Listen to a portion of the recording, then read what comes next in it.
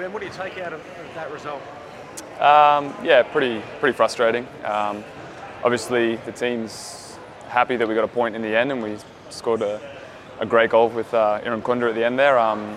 But yeah, I think we expected to get 3 points against Victory. What was it that didn't go right for you, do you believe?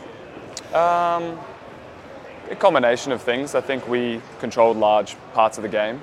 I think a few decisions kind of went against us. And yeah, maybe we need to be a bit more clinical. But yeah, when we're playing against Victory, we always want to try and get 3 points. I guess now with the run home to the finals too, it's important, isn't it? Every point's important. Yeah, definitely. If you look at the table, it's very, very congested. So yeah, running out of games, and it's very, very close. We want to start separating ourselves from the teams below us and pushing for that top 2 spot. What did you make of the penalty? Yeah, look, I didn't think it was a penalty. I'm not sure I really even understand the rules anymore. It was off the ball. It was unintentional. I don't think it warrants a penalty. Is it more frustrating that there's been so much talk in the past couple of years since VAR came in, clear and obvious, that it was overturned for that? Yeah, as I said, like I just find every week there's a contentious decision, whether it's in our game or another game. So I think it's just the inconsistency of decisions is probably the most frustrating thing. Of course, out of your hands a bit, but is there anything that can be done to sort of prevent it happening? Like you say, it does keep happening. I think there was a stat on the weekend of straight red cards, even though there wasn't one this week, compared to previous years. There's already more than there's ever been in an alien team. Yeah, look, it's not really for me to comment on. I mean, I don't. I think the league doesn't. We don't want to have red cards every 3-4 red cards every weekend. You know, it takes away from the game. You know, we want to have as many players on the pitch as possible. Yeah, I think the refereeing could definitely be improved though. Just you touched on Iram Kunda before. Amazing what he's been able to achieve in such a short career so far. Does he continue to amaze you as teammates? Yeah, he's a phenomenal talent. You know, he shows it in training day in, day out. So it's no surprise for us when he comes on the pitch and does stuff like that. But yeah, hats off to him. He's, you know, making a massive difference for us, and yeah, he's got a big future ahead of him. Do you think you'll have him long? I mean, there's probably some international sort of openings there.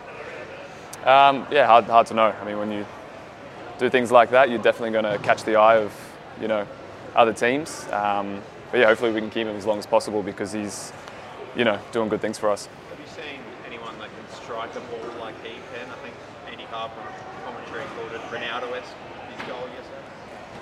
Yeah, I mean, he's got a great shot in him. I've seen a lot of players with good technique in my time. But yeah, his, you know, raw power and physicality for a 17-year-old is very, very impressive. Carl's talked a lot about making sure that mentality stays right. He's still being sort of kept off the starting 11. How important is it for him to make sure his feet stay on the pitch?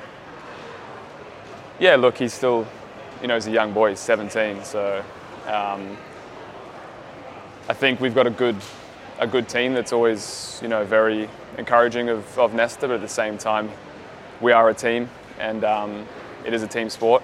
So, you know, I think he's got his feet firmly on the ground and knows that he's still got a lot of room to improve, and, you know, he has so much potential, so it's really up to him how far he wants to go with it. I'd imagine the belief within the group is still pretty strong that you can go all the way, but how far off your best are you at the moment?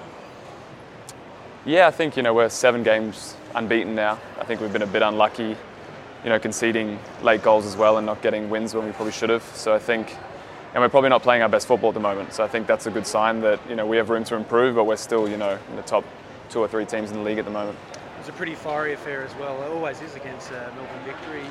What'd you make of that? There's some incidents there. Yeah, I mean, it wouldn't be a original rivalry match if there wasn't a couple of, you know, hard challenges and contentious decisions. You know, that's why people love the original rivalry. There's always a lot of passion. So yeah, yesterday was no different. Is there more chirp between the two sides than any other side in the comp? Wouldn't say necessarily. I don't have anything really against Victory personally, but I think you're aware of the history of the two clubs when you walk onto the pitch. You know that there's a bit more at stake, you know. And City on Friday. Yeah, Yeah, big game for us. Short turnaround. You know, victory are, you know, the benchmark. But you know, we probably should have walked away with 3 points when we played them a few games ago. So we'll go into them confident, especially at home. Just one more on Nesta as a winger as well. What sort of role do you play in his development? Yeah, here and there, I'll try and pass on stuff that I've learned throughout my career. But at the same time, we have a coaching staff that are, you know, very, very good with him. So I'm here if he ever needs any advice, you know. But regardless of his age, he's just my teammate. We work together and want what's best for the team.